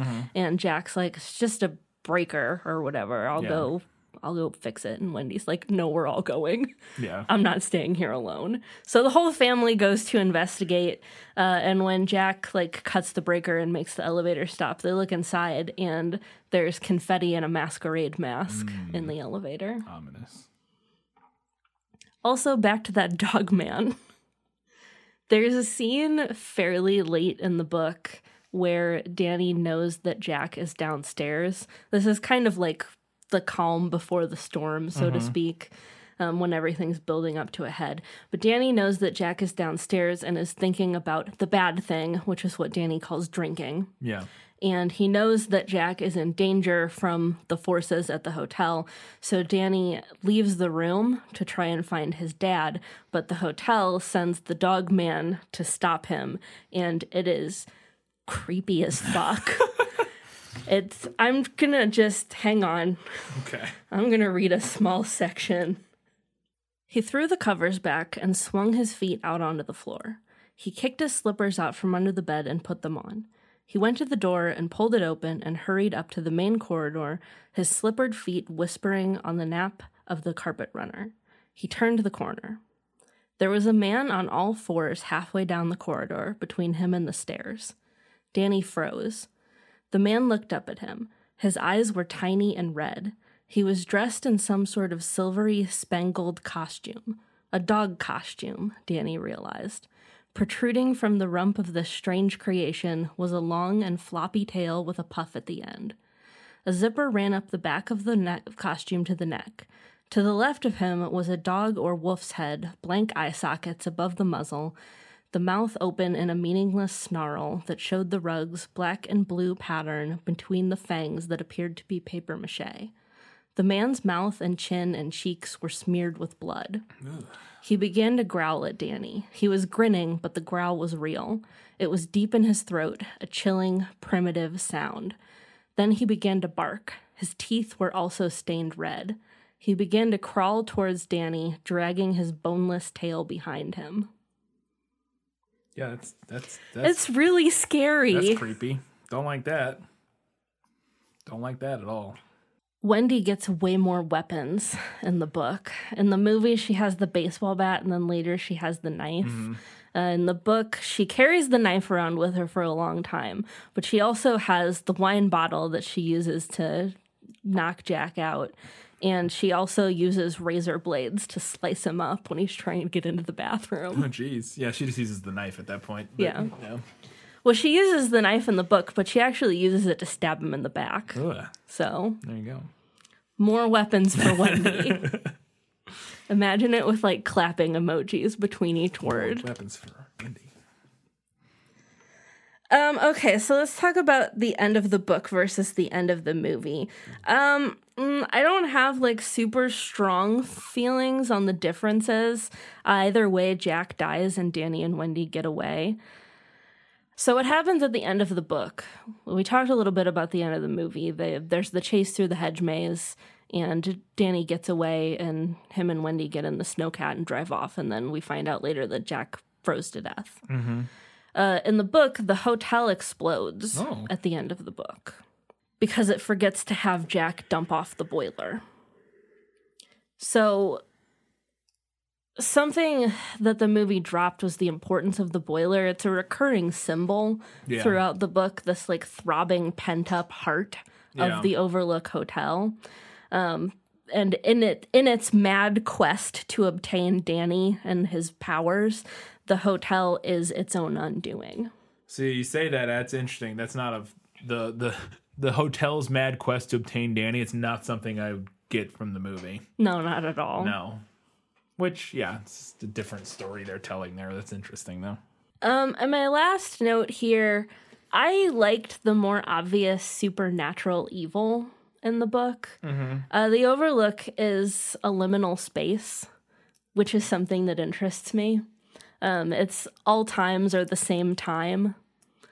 Personally, I just find that interesting. Yeah. I think the movie's more ambiguous take could have been equally interesting to me, but again, I felt like they kind of half-assed it in the end by like suddenly having Wendy see a bunch of random spooky stuff. Yeah. And the skeletons, the cobwebby skeletons, were really like, there was like cheap Halloween decor. And I'm going back to that. I do want to say that I think it could have been interesting because I think I talked about Danny seeing things and how that sort of maybe kind of ruins the idea that this is all Jack's projection. But the fact that Danny is psychic maybe actually does make that works still as an ambiguous thing is that maybe Danny is seeing Jack's projections. Yeah. Because he is psychic versus Wendy. You know, we have no implication that Wendy's psychic. And now the little girls doesn't really make a lot of sense because that I don't know how that ties in with Danny versus like the bartender and stuff and other people maybe makes more sense. But I don't know if the girls make a lot of sense. But I could at least argue that I could see that, you know, him being psychic, he's actually feeling his dad's sort of turmoil and sensing that and seeing, and that's the stuff he's seeing. And yeah, I think it does, when Wendy sees it, makes it a little less ambiguous. It's like, nope, actually just, which I think it still works in its own way. It's just not what I would have done. All right, let's go ahead and talk about what was better in the movie. My life has taught me one lesson, Hugo, and not the one I thought it would. Happy endings only happen in the movies. So I like the tidal wave of gushing blood from the elevator. It's one of the iconic images from this movie. In the book, there is a wall in the presidential suite that like seeps blood because someone was murdered there once upon a time. But I think the tidal wave of gushing blood is a good visual. Yeah. I don't know if it's like necessarily a better or worse, but I do applaud the movie's choice to do something with creepy murdered girls. Yeah. Like they're mentioned in the book, but they never appear. Like King just kind of drops that. Yeah. So, and then having Jack echo the girls forever and ever and ever, I thought was a good touch on the part of the movie. I also like all work and no play makes Jack a dull boy. I thought the part where he smashes the bathroom door down was pretty good.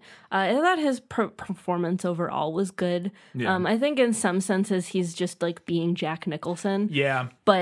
And there are moments... It's fun to watch. It is fun to watch. There are also moments like at the bar and stuff where it feels...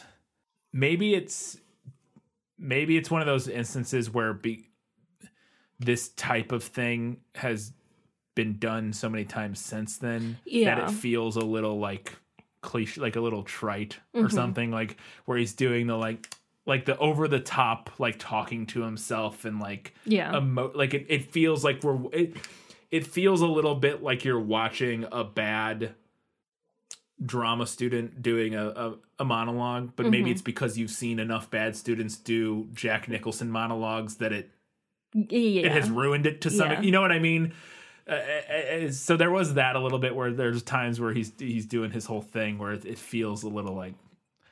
And the other thing about having the retrospective is that it almost also feels like we're watching him audition to be the Joker. Yeah. Because I guess this is just a few like years before the Joker. Like the grinning and like the big gestures and he does feel a little bit like, it's funny, he does feel a little bit like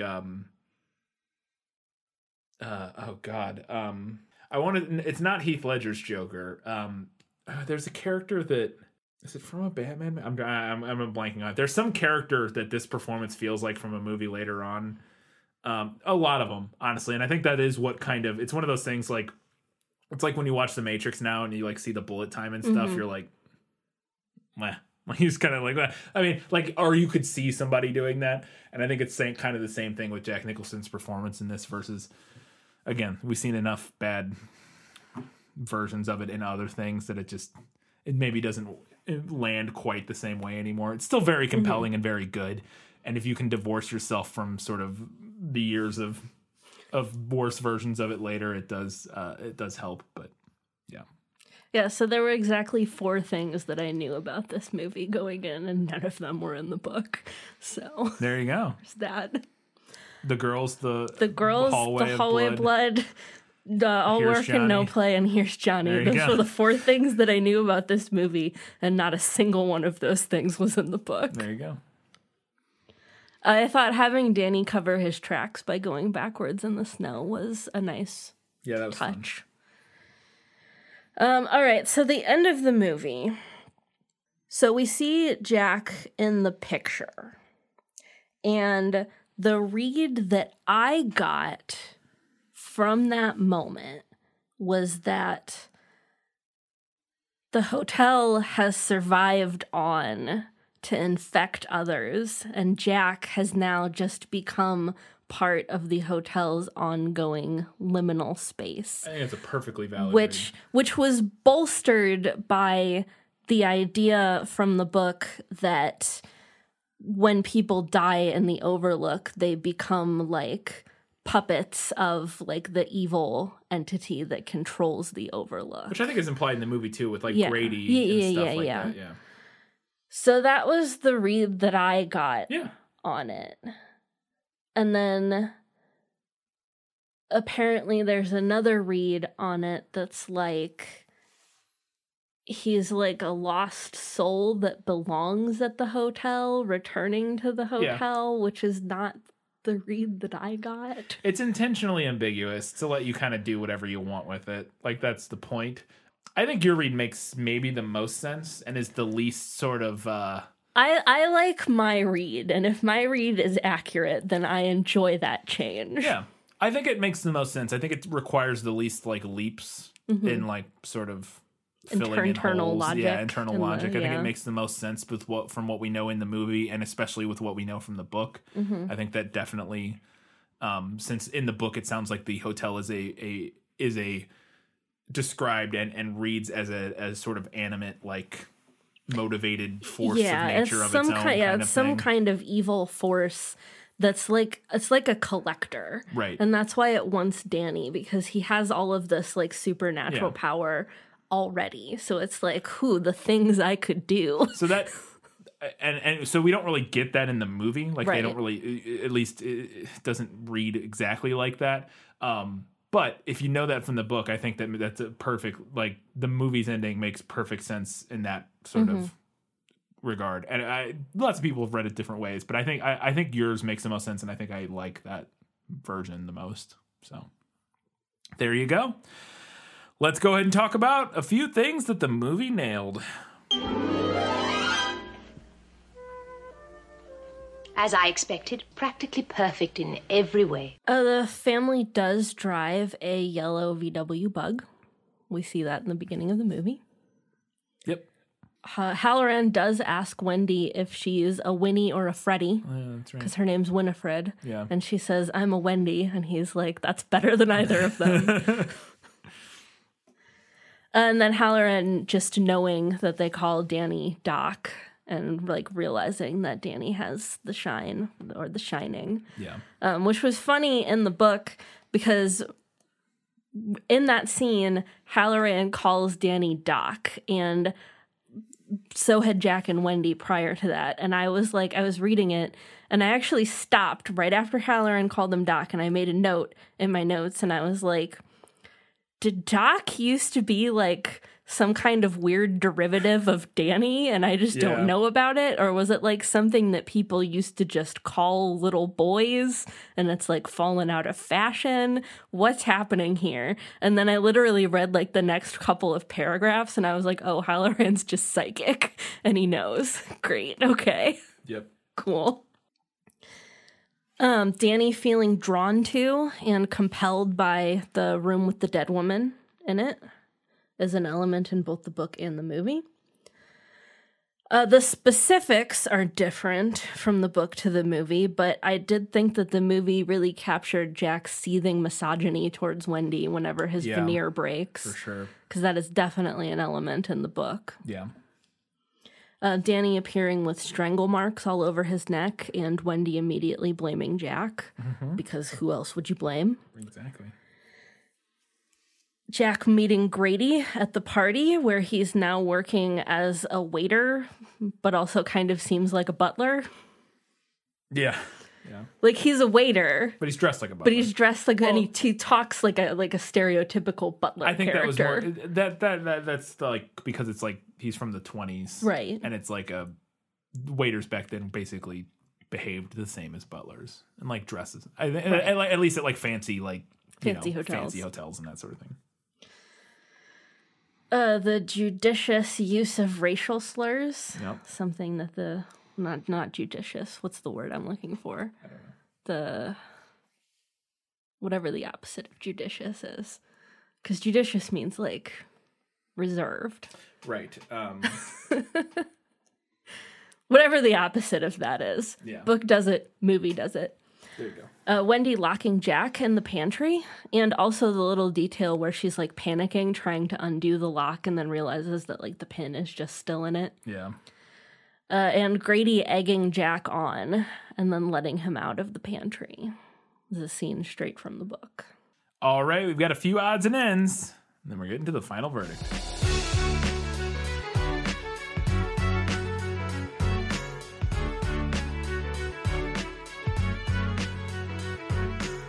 So I remembered the opening of this movie, the synth music at the beginning, but we both remarked about the opening, and it's very iconic opening music, but I didn't remember the like weird ghostly wailing over the opening theme. And I feel like it sort of takes away from how creepy the opening song is.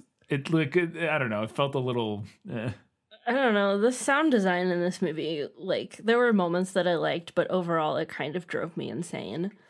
I think I had a note about this. I think they use music a little too much, and maybe that's the time period thing. Mm-hmm. I think the movie could have got away with a lot less score. I think the music is really effective sometimes, but I think they just use it a little too often. Yeah. In my opinion, I think you could get away with just less of a score. Yeah. And I think in a modern film it would have less. When we first meet Wendy in this movie, she's reading The Catcher in the Rye. And I was like, oh, that's very subtle, Stanley. Thank you for that subtle chef's kiss. That's a classic pretentious film dork thing. Catcher in the Rye is just a classic pretentious male thing. Right, but I mean putting somebody reading a relevant book in your movie is a very pretentious... I don't even know if very pretentious is the right word, but a very common pretentious film, like I'm a director thing. Like, look at me be a director. Like, that's interesting about that is that, yes, it is a classic, like, pretentious, I'm a director, I'm an auteur thing. But it's also a classic hallmark of the teen genre. Yeah. Yeah, that is true. Yeah, we talked about it in Twilight. Yeah. She's reading She's where you're reading, the character's reading the relevant book. That book that is the story that is happening, yeah. Catcher in the Rye. Die in a fire. I actually really love the sound design other than the score in this. One of the moments that I thought was really well done is that during the discussion with the doctor, it's this very awkward, tense discussion where you can tell that Wendy is dancing around and excusing all this behavior from Jack. And during this scene, and I'm sure it's intentional. Stanley Kubrick is not new at this point. This isn't like a mistake of like a young filmmaker or something. That the room tone, the background noise, the hiss of the background noise, which is called room tone, in this scene is cranked way high. Like you can hear it way higher than you normally would during any other scene. And I think it's intentional, and I think it adds to the sort of awkward. To make us uncomfortable. It makes you uncomfortable, and I think it's very well handled in that moment. And there's lots of little details of the sound design like that. I talked about it earlier with the big wheel, and there are other elements throughout the movie that I think are really effective sound design. Mm-hmm. Apart from I think that it's just overly scored, but I really like the sound design in this movie. I don't actually have a lot of notes here because we already talked about. We did talk about a lot of this already. One thing that I did notice is that I was like, geez, how many cigarettes would these people have had to take with them to be snowed in all winter? Because Wendy is like almost always smoking a cigarette. I mean, it's the late 70s, early 80s. Yeah. Everybody's always smoking. Yeah. And like girls under stress, like I get it. But like how many cartons do you think? Oh boy. Just like all their so many is just right? It's just cigarettes. Yeah. I think there was an interesting dichotomy in this movie is that to me, it feels like a main message of this movie, at least early on, and I think it's not completely sort of undercut by the end of the movie, is that this movie is very much a discussion and a an exploration of abusive relationships and how they can kind of hide in plain sight. The very obvious on the nose discussion between Wendy and the doctor, setting up Jack's sort of abusive past, and to me, on this viewing of the movie, Jack is absolutely and obviously the antagonist of the movie. Like, he's the villain of the movie. I mean, the hotel to some extent, but like, Wendy's the protagonist and he's the antagonist. And I thought that was really interesting. But there's also this interesting dichotomy of what we talked about in the prequel of, so you're making this movie exploring the and discussing abusive relationships and how they can hide in plain sight, and you're doing that by abusing the female lead in your movie to get her into the headspace of an abused spouse. And there's some grand irony there that is, it's something else. And I thought that was very interesting when it's very clear that the message of the movie is sort of not obviously anti-abuse, but like, it's sort of very sort of subtly discusses some of the nuances of abusive relationships. And it's like, but bro, you like, I just thought that was very, very interesting. I only have one note left, so I don't know if you want to. Yeah, go ahead. That's fine. I only have a couple more. Okay. So I mentioned that the book has a more obvious supernatural element throughout than the movie does. But I want to bring up the most unrealistic, obviously imaginary and made up thing that happened in the entire book was that Jack got paid $900 for a short story. $900? What are we even talking about? In the 70s. Yeah. What are we even talking about? I feel like Stephen King was like he didn't understand that he's an outlier. Yeah. Yeah, especially because in this moment, Jack isn't like a renowned writer. No. Like, he's trying to become a writer. Like, it's not, yeah. Yeah. Most of them don't even pay you. Yeah. Yeah, I hear you. Speaking of the abuse, there's the moment where Wendy, and it's sort of throughout the film, but there's the moment where Wendy tells Danny wants to go get his fire truck or something from the bedroom while Jack is sleeping, and Wendy literally tells him to tiptoe around Jack, and it's like this, again, not subtle sort of messaging about the nature of their relationship and that sort of thing. Speaking again of the sound design, there's the moment, I love the shot of the camera pulling back from the typewriter with the blank pages and the lit cigarette burning in the ashtray, and the whole time you just hear the tennis ball banging against the wall. Oh my God, all I could think about during that scene was like, what if you broke a window? He's throwing it not near a window, but yes. Or like something. That would be bad. There's a lot of breakable things in a hotel. What if you broke something? You can't pay for that. Yeah. And you can't fix it. Yeah. And you now have an open window during the middle of the winter. What are you going to do? It was a tennis ball. It would be hard-pressed to break a window. But we see Danny in the Apollo 11 sweater, and I was like, yes, the sweater that spawned 1,000 conspiracy theories. Great. God. Fantastic. Such a... don't watch that documentary. It's fucking... It'll infuriate you. And so I mentioned it earlier, but I wanted to get back to it a little bit. This is my last note here. I actually, upon rewatching this, didn't find Wendy's portrayal in the movie as misogynistic as I remembered it, or as that it had been discussed by Stephen King and others. And I think here's my hot take. I think it's arguably misogynistic to call it misogynistic. Maybe. I'm going to get into it a little bit.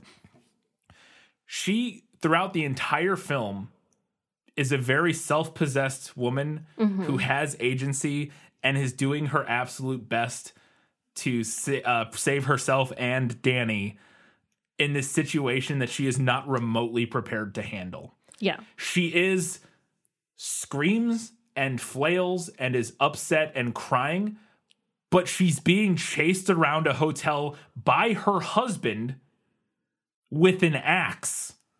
And the idea that she should somehow handle this in a way other than how she does, to me, feels arguably maybe misogynistic. I like the idea that to me it feels weird.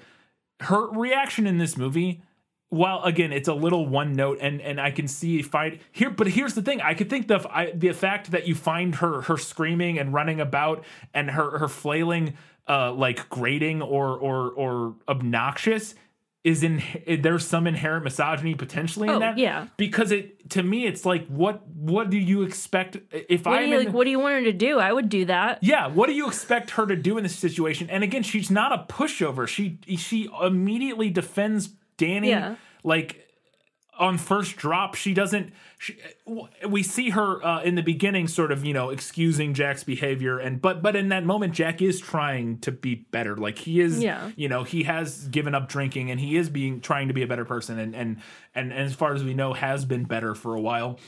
And so in that moment, yes, it is sort of a classic like abuse victim sort of coping and dealing and that type of thing. But later on, she immediately kind of goes into action mode relative, like she doesn't like she's not a pushover in the end of the movie or in the second half of the movie. She's doing whatever she can to save herself and her kid. Like, I don't know. I found it not really I don't know. I didn't find it as problematic as I think people, I can see on first glance getting that, but I don't know. I think it is wrapped up in misogyny the same way that it is for a lot of female characters behaving just, realistically. Yeah. And I think there is too that thing that people have a tendency to do. A lot of men have a tendency to do when they take in works of fiction is to be like, oh, well, I would have done that differently. I would have, blah, blah, blah, blah. I would have, if I was in Game of Thrones, I would have been Jon Snow. No, you wouldn't. Shut the fuck up. Yeah, no, everybody, exactly. It's like when you watch Walking Dead, everybody thinks they'd be Rick, but no. No, you wouldn't. You would not. Shut the fuck up. You would be what's the mulleted dude.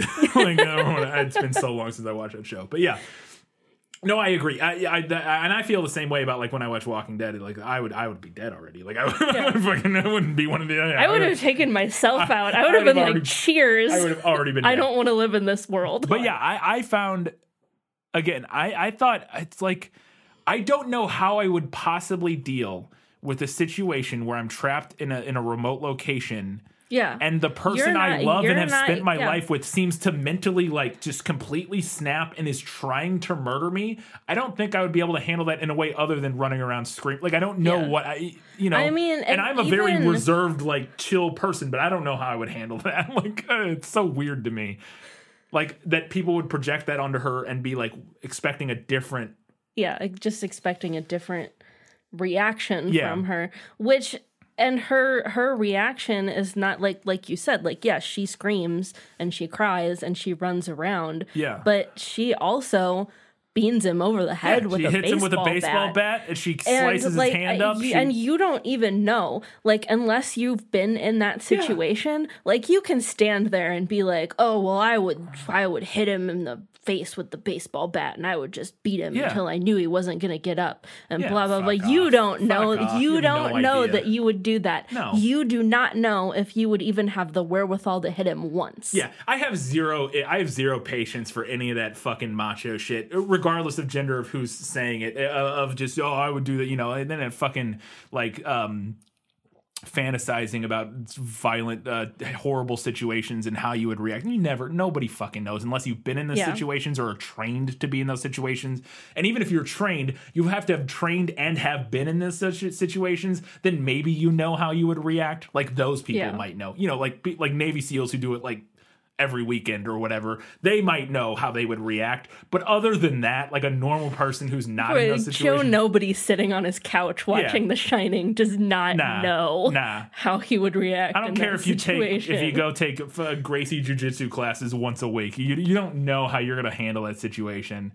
And again, I think the situation she's in is even farther removed from like anything you can like there's a even a comparable situation. There's a wild difference between like somebody breaks into your home, are you going to go after them with a baseball bat Right. versus the person that you love? Who's the father of your child. Yeah. And you're trapped in a place where you literally can't do anything else. And again, it's your spouse. It's the person you love who you've been with for years who seems to be a completely different person. And that's a whole situation. Yeah. I can't even comprehend critiquing anybody's reaction in Yeah, that. and you don't know what's wrong with them, and if you hurt them, you're not going to be able to get them medical help. Yeah. There's so many factors that I feel like are not being considered. I literally can't imagine a reaction that makes more sense than her reaction, which is sobbing, upset, but still defending yourself as best you can. It's literally the only reaction that makes sense, and I don't find it misogynistic. I could be wrong,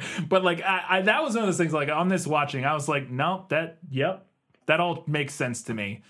I mean, it sucks. Again, we talked about in the prequel about how that performance came about, but to me, it makes perfect sense and is a very compelling and incredibly good performance, and it's wild to me to think otherwise, but whatever. I think we've talked about it enough at this point. All right, let's go ahead and talk about it. It's time for the final verdict. Now, are you ready for your sentence? Sentence? But there must be a verdict first. Sentence first, verdict afterward. I really, really enjoyed this book. It's essentially a gothic horror novel in the vein of Something Evil Lurks in the Big Mansion on the Hill. Yeah. This book was scary. It scared me. I had nightmares while reading this book. Nightmares, plural. There were several nights over the past couple of weeks where I woke myself up and strongly considered waking you up because I had nightmares from reading this book. There's a lot to be said about the filmmaking and the performances in the movie. Some very good, some very bad. Certainly, it's a well-crafted piece of art. That said, I didn't find this movie scary. And now maybe that's because all of the creepiest bits were spoiled for me by pop culture, or maybe it's because I read the book first. Yeah. Who knows? I will argue, too, that I think it's less scary than it is sort of just kind of unsettling. Yeah. Is kind of more of what it is. It's more of a thrillery, unsettling movie versus a scary quote unquote movie. But yeah, I think it also doesn't help that a lot of it was spoiled. I found the book's world to be incredibly rich. I really liked the deep dive into everyone's backstory, including the hotel, and the way that all of that allowed the supernatural horror to also be about personal horror and familial horror and relationship horror.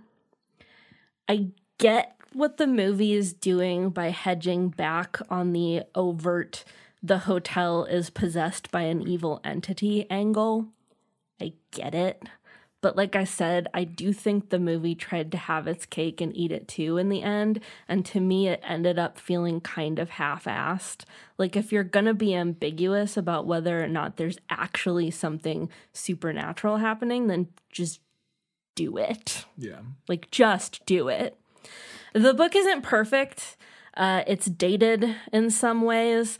As I mentioned, there are some racial slurs. It is kind of weirdly horny on Maine. There's some misogynistic bits. But overall, I'm going to give it to the book this time because I think the world of the book is better crafted than the world of the movie.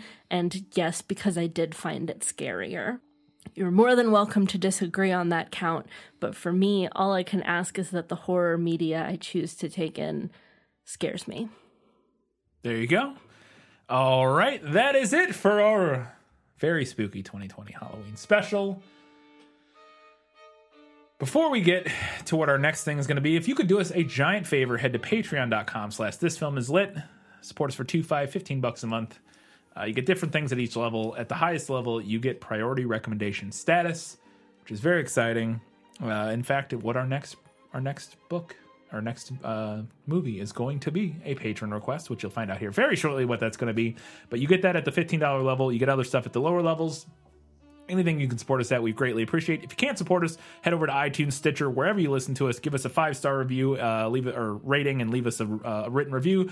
It helps get us, recommended more, that sort of thing in the algorithm. All that kind of good stuff is all great and helpful. If you can't monetarily support us, which we understand and don't mind, you can also follow us on social media: Facebook, Twitter, Instagram, Goodreads. We do polls after each one of the books and movies, where you can leave your comments. You can vote on what you preferred. You can also, even if you haven't read or haven't seen both of the, if you haven't done both, that's fine. You can still vote. But more importantly, we like if you leave us a comment, tell us which one you preferred, why you preferred it, what you liked about the movie, what you liked about the book. Because we read all of those comments in our prequel episodes in between main episodes. So go ahead and do that on all of our social media, and we'd really appreciate it. Katie, what's next? Up next, we have an Academy Award patron request from our patron Gray Hightower, and we will be talking about fried green tomatoes. Oh, I think I read that when I was younger. I've never read the book. I actually didn't know it was a book until this patron messaged me. I've seen the movie. I don't think I've seen the movie. I think I read the book in like middle school or high school or something. Yeah. It's a pretty famous book from my memory. But I could be wrong. I thought so.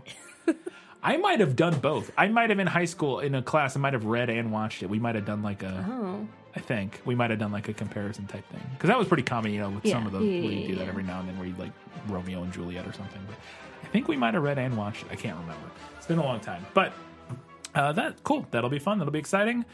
And until that time, in 1 week's time, we'll have a prequel episode. And until that time, guys, gals, non-binary, and everybody else, have a very happy Halloween. Stay safe. Stay inside. Don't go to parties. That's a bad idea right now. But yeah, stay safe and have as happy a Halloween as you can have during a pandemic. We were supposed to be getting married tomorrow. Yay! If you're listening to this on Halloween, or no, we were supposed to be getting married today. This was supposed to be our wedding day. If you're listening to this on Halloween, originally this was supposed to be our wedding day. Now our wedding day is literally 2 years from now. Fun. But until next week, like I said, have a happy Halloween and keep reading books, keep watching movies, and keep being awesome.